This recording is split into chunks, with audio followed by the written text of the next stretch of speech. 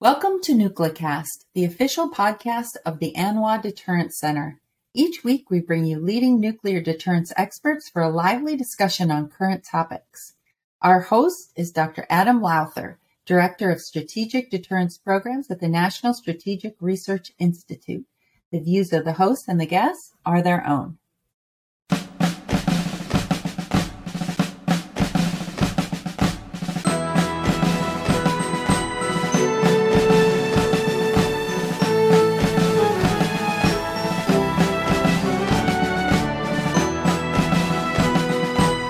All right, and welcome into our latest episode of NucleCast.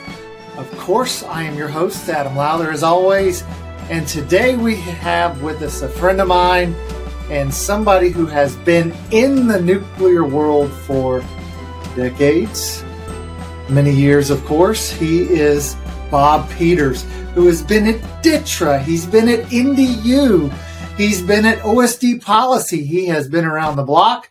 And he knows this subject really well. And today we are going to talk about red zone warfare, something Bob has written about. And, as I read the article that you wrote, and welcome to the show, by the way. Thanks, Adam. It's great to be here.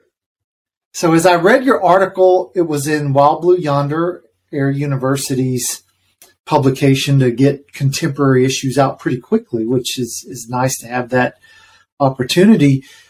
You make the case that we often, during the aughts and during the period of the global war on terrorism, we were focused on gray zone warfare and we were worried about Russian little green men. And now you say that we're in a period of red zone warfare, which is sort of at the opposite end of gray zone warfare. Could you tell us what is red zone warfare? Yeah. Thanks. So when I think about the red zone, I think of it as a different way to conceptualize how conflict could evolve. And so, about 10 years ago, you saw a lot of writing about the gray zone, as you pointed out. And it was meant to get to this kind of sub-conventional threshold of conflict in which you don't have state-on-state conflict, but you may have proxies. And so it was this way to differentiate between it's not peace, but it's not, industrialized great power war. And that was an interesting, useful construct. But I think that there is a place that we are missing when we think about warfare. And so if you go above the gray zone and go into conventional conflict, oftentimes, particularly when you talk to military officers or professional practitioners, there's conventional war, right, which is everything that includes all kinds of integrated fires from multiple platforms and infantry and ships and tanks and all that fun stuff. And then there's nuclear war. And they kind of talk about that, right? They talk about conventional war, nuclear war. And once you start to peel that onion back from nuclear war, what you come upon is when they say nuclear war, they really mean kind of World War III with ICBMs going over the poles. Occasionally you might get some more nuance in there and they say, well, it's possible that somebody could use a single nuclear weapon, and oftentimes what you hear is, from the Joint Warfighter, well, if that happens, that's a STRATCOM problem. I spent a couple years kind of scratching my head at that, particularly looking at it through the lens of what the Department of Defense has been looking at since about 2018, 2019 on conventional nuclear integration, or CNI. And CNI was, and it is, how do you think about integrating conventional nuclear forces as part of an integrated campaign? Now, a lot of that analysis really gets down to the nuts and bolts of how do you integrate air platforms when they're doing sorties or doing a specific mission.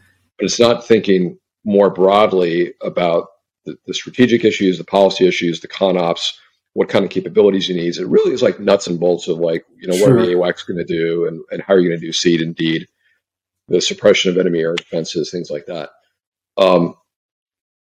When I think about the red zone, I think about a place of conflict that we used to call limited nuclear war, right? Back during the Cold War, and there was this idea that you could have a limited nuclear war that doesn't result in Armageddon, that is largely confined to a theater of operations. It's not striking each other's homelands. And there could be a finite number of nuclear weapons going off. It was always kind of theoretical. It was always kind of thought of as something that could happen, that could unfold. And then we kind of stopped thinking about it circa 1991, 1992, right? And I think what you saw was that the arsenals in the United States and Russia kind of reflected that. They kind of retooled their arsenal to have a small number of high-yield weapons, very different from what our arsenals were during the Cold War. That's not the case now when you look at what the Russian arsenal is by looking at open sources. They have this myriad diversity of capabilities on a number of different types of weapon systems with lots of different types of ranges and variable yields, including low yields. And we've also seen them do this weird stuff with chemical weapons and biological weapons, right? Both of which we got rid of decades ago. And then when you look over at China, particularly with kind of the breathtaking expansion of their nuclear arsenal that's come out in the open over the last 18 months or so, as well as some long-held suspicions about their chem and bio programs as well, it struck me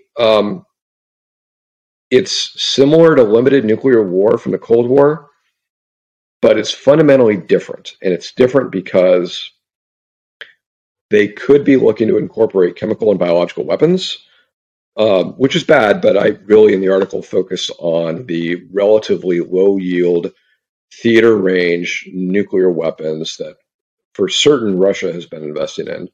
And it's increasingly looking like China may be going in that direction. And so when I started thinking about that, it's, well, why would they be building these capabilities? It's not really for purposes of deterring World War III or Armageddon. It really is for warfighting purposes. And if they have those capabilities, theater, low-yield nuclear capabilities, and we kind of don't anymore because we kind of divested ourselves of these capabilities, what does that mean? And that led me to, well, there could be a zone of conflict in between conventional and good old-fashioned, nuclear war hitting each other's homelands. That could be a way in which the bad guy is thinking about employing limited numbers. Take your pick, 3 dozen, 4 dozen, fewer than those of low-yield weapons within a theater of operations to achieve decisive effect without triggering that kind of World War III that everyone was afraid of during the Cold War. That's kind of what I mean when I say the red zone.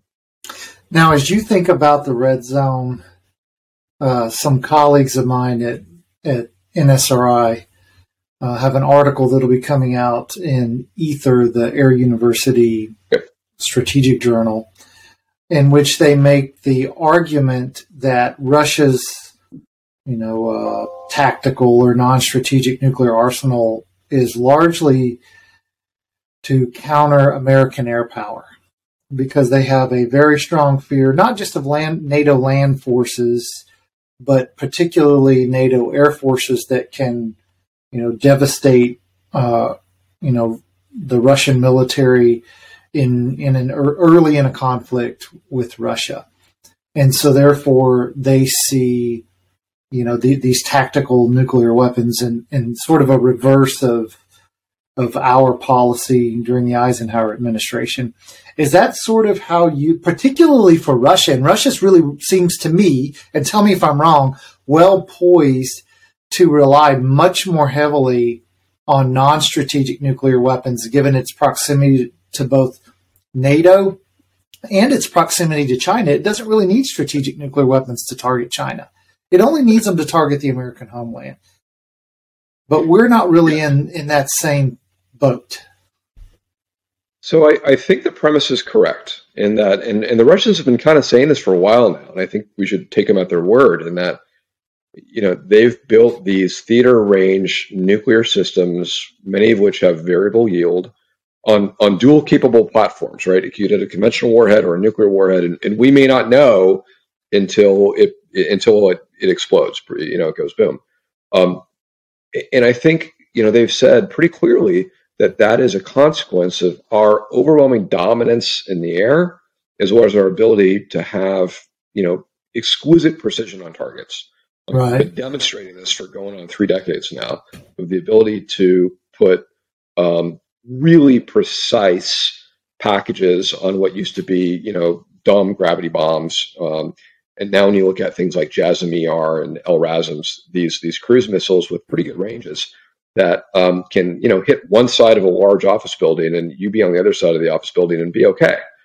And they've said pretty consistently that scares the bejesus out of them.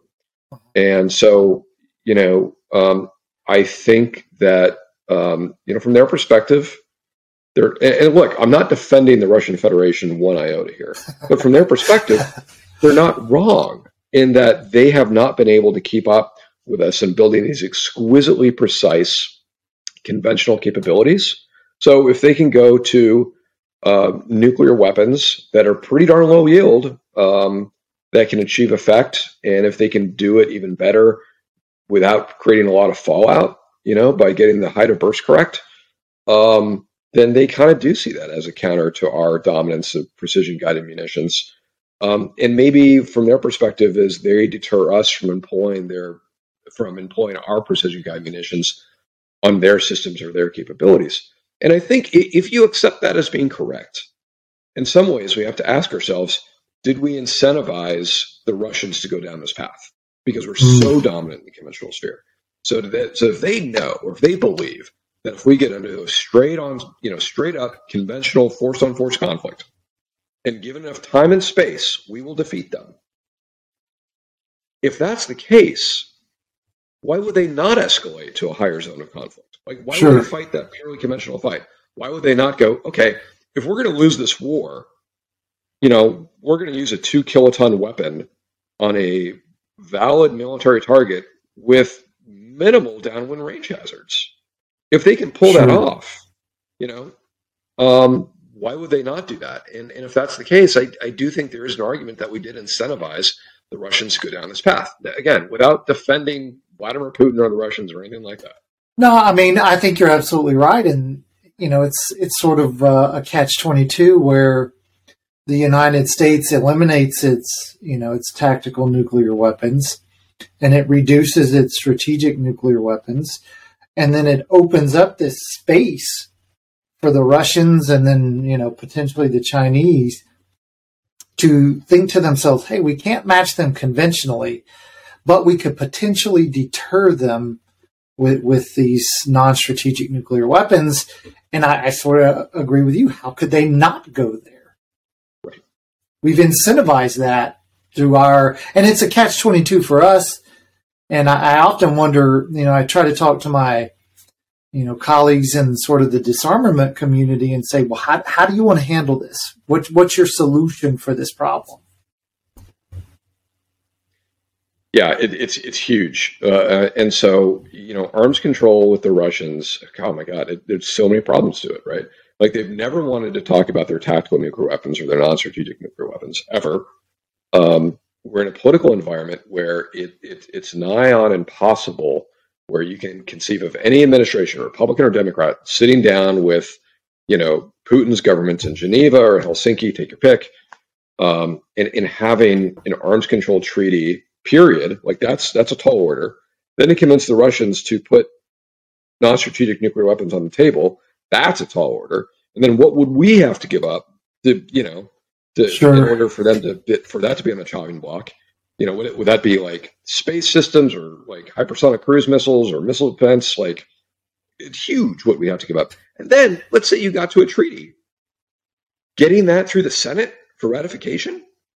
I don't know how we deal with the Russian NSNW problem from an arms control perspective. And I'm not denigrating arms control, but over the next 5 years, the magic 8 ball says, outlook uncertain. It does not look good from an arms control perspective.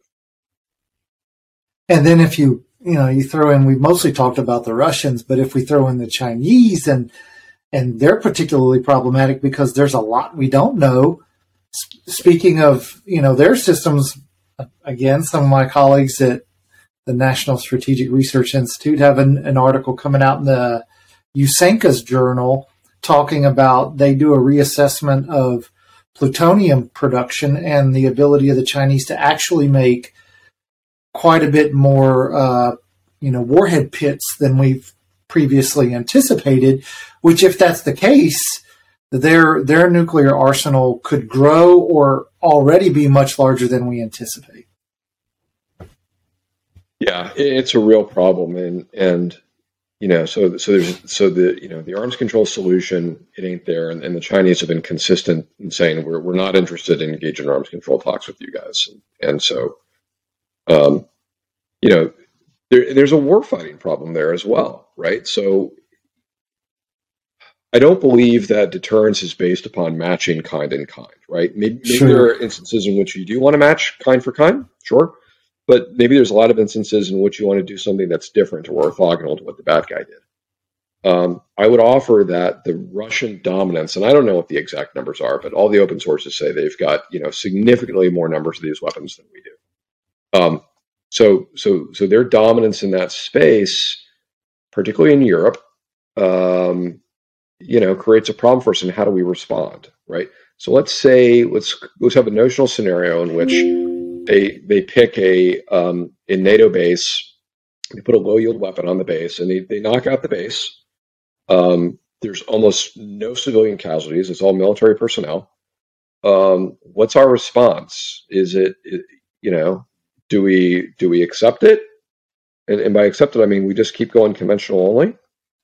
Do we throw in the towel?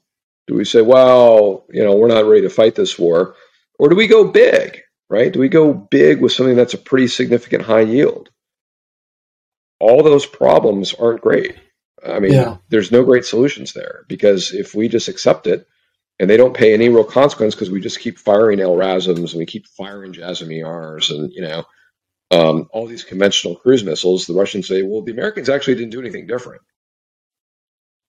So we paid no cost, so we can just use more of these to take out key points, whether it's like, they hit the ports and berths and cranes and warehouses in Rotterdam and Bremerhaven, or they hit another military target using these weapons. And then what do we do, right? Because the problem's still there. If we throw in the towel, then I think all the other allies across the globe, Japan, Korea, Australia, you name it, are questioning the efficacy of the American extended deterrent, right? So absolutely, do, right? Or we go big and we drop big, something that's, an order of magnitude or more greater in yield. Maybe it's 2 orders of magnitude greater in yield to respond to a single digit kiloton detonation. Like, like the president, that's gonna be a tall order to convince the president that that's the proper course of action. But 2, I'm not sure that's a credible response. Because now you're getting so divergent from what the bad guys did to you, and that's even if you've got theater nuclear warfighting capabilities in Europe. You look at the Pacific, and if the Chinese used a relatively low yield theater range system in the Pacific as part of their warfighting, we're in an even worse position because NATO has nuclear capabilities in theater. Any nuclear capabilities in the Pacific, we're going to be looking at either CONUS-based bombers or ICBMs or SLBMs. And none of those are really good responses to a Chinese low-yield theater range weapon that hits a valid military target. To me, it's almost a nightmare from a response perspective. Yeah, it seems that the cancellation of SLCM-N, which was really, as I've talked to Air Combat Command and about the operational readiness rates of the DCA aircraft and then the packages you've got to fly to help them get to their targets. And those operational readiness rates are not such that they can operate quickly.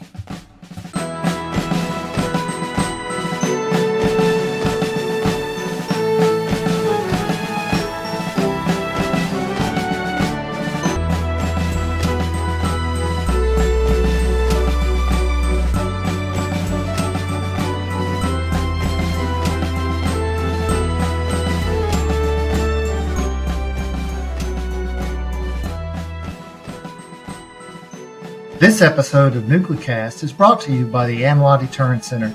whose mission is to educate Americans about the nuclear enterprise and strategic deterrence.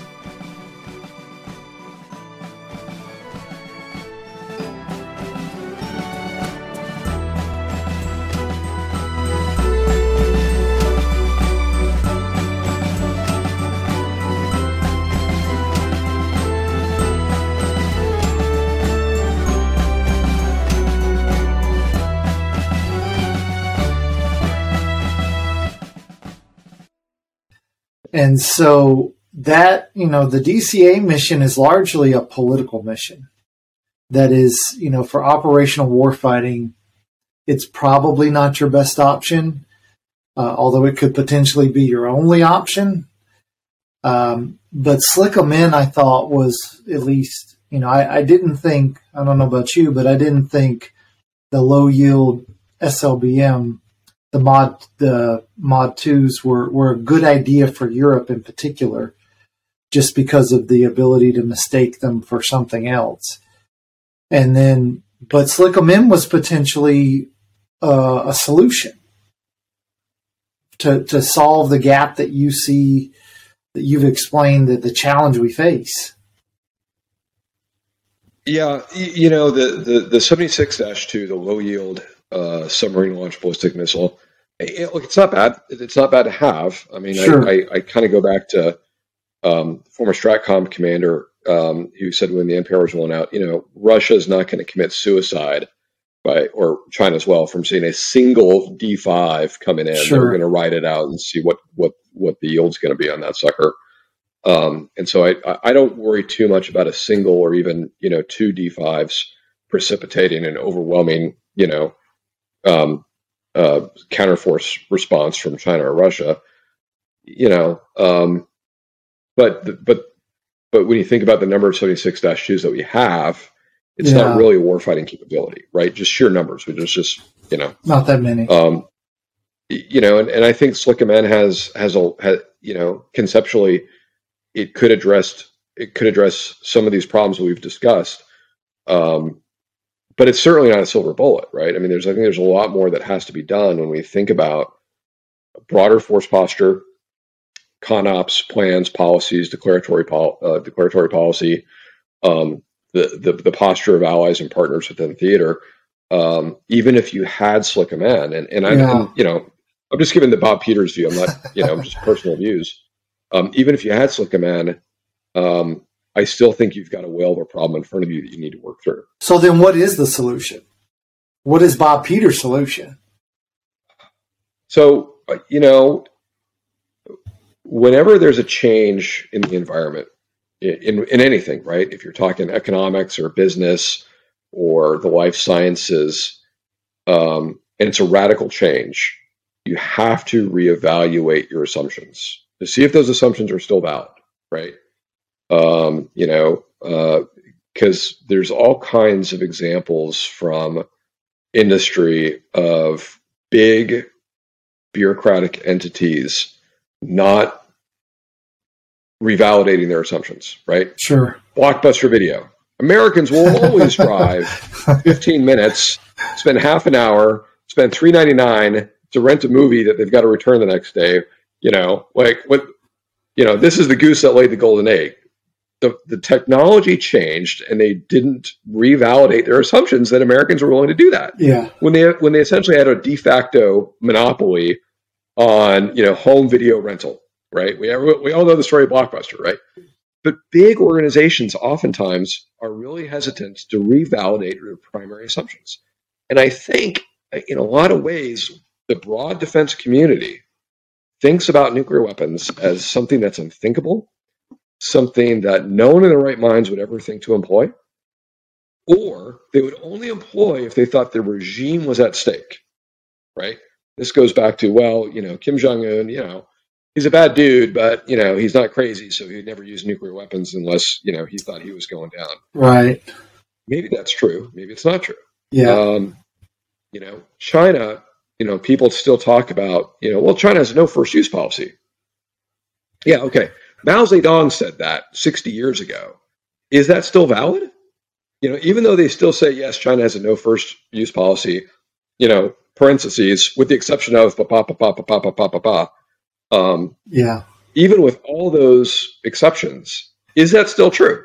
Because I think it's plausible, at least, to say that China could pick a fight, that it's not losing, it's not in danger of having the Americans land on the shores of China, but they're about to be humiliated unless they turn this around. And a good way to turn this around is to throw a really hard punch at those Americans, or the Taiwanese or the Japanese, take your pick. And we may not have that as an assumption in our minds that they could do that. We may still think, well, they wouldn't do that. Why would they do that? There's no incentive for them to use nuclear weapons. And I think that we have to validate our assumptions on when, in particular, Russia and China are willing to employ nuclear weapons, in what circumstances, to achieve what effect.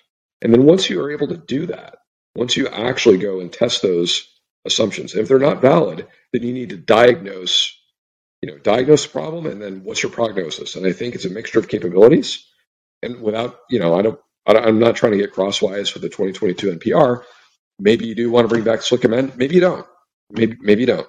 But you have to think about what are those capabilities that will give us a plausible path to victory if the bad guys do escalate to this red zone level of conflict. And then build your force posture and alliance capabilities, to go along with that plan. That's what I would do. And I know that there's, I'm sure you're saying, yeah, Bob, and there's a lot more work underneath there that needs to be done. No question. Sure. But you've got to go through the analytic effort of what is the prognosis to get us to victory. Yeah, it's a good point because, and I mean, I know you know this, but I'll just, for the listeners, at the end of the Cold War, German scholars were able to get into the KGB archives, and they saw the Russian war plan.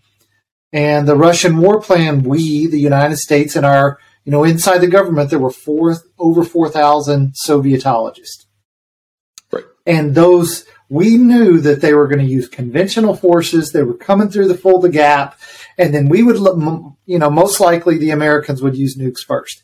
But in reality, we found out that their whole war plan was premised on striking the 5, largest German cities in West Germany at the outset of any conflict. And that was sort of an oh shit moment for the United States. We just got it wrong. And my question is now with Vladimir Putin or with the Chinese, who we understand far less than we understand Vladimir Putin, how might we be terribly wrong about what we assume to be true and the way they think? Which I think goes to your point. I think you're exactly right, Adam. I mean, even people who get China or know China, I think the way the PLA has changed how they do business, how the Ministry of Foreign Affairs speaks with us, right? When they sat down with Tony Blinken in Alaska, how Xi Jinping thinks, everything that you knew about China and how they approach strategic issues before 2017 may not be valid anymore. It may not be valid, And so maybe we need to think about a very different China that's far more assertive, that's far more confident, far more willing to accept risk in order to achieve their objectives. Because, they're playing a different ball game than even 2015. Yeah, absolutely. Well, and, I would go to ASEAN meetings as part of the U.S. delegation. And one of the things that struck me, and this was, go back to 2012, 10 years ago, the Chinese were the only delegation that refused to speak English and would only speak, they would only speak Mandarin. And so therefore, and then they would, of course, require translators for others. And it was, even then they were becoming assertive in diplomatic forums. And so what we're seeing today, I think this, that we talk about, panda huggers versus panda sluggers. And, I think we're sort of seeing that the aspirational goals we had were us mirror imaging the Chinese, and they're not willing to play along with us. And so your red zone conflict, this idea that we could find ourselves between strategic nuclear war and conventional war, I think has a lot of validity to it. And it's certainly will prove challenging for us because that's exactly where we don't want to be. Right. No, that's exactly right. Because, again, if they go there, we're either going to have to keep eating nukes or give up, or we're going to escalate in which we're going to bring both sides to the threshold of Armageddon. Those are the three options. Yeah. And none of those are good options. And at the same time, I think that the bad guys, after they use nuclear weapons, they could actually use that as a cudgel against the West to say, this thing is getting out of hand. Are we really going to get to the threshold of Armageddon? We've got to come to the peace table, even though they're the ones that are employing the nukes, right? Sure. You know that they would be doing this. Absolutely. And so we're really kind of in a bad place if they decide to go that way. And I actually debated whether or not to publish the article at all, because I thought, well, God, I don't want to give the game plan to planners in Moscow or Beijing. But at the same time, I thought if I've thought of this, there's no way that those folks in Moscow and Beijing haven't cracked the code. So we, the United States and our key allies and partners, need to understand what's probably going through their minds, and we need to catch up because I fear that we're about 5 to 10 years behind. Yeah, absolutely.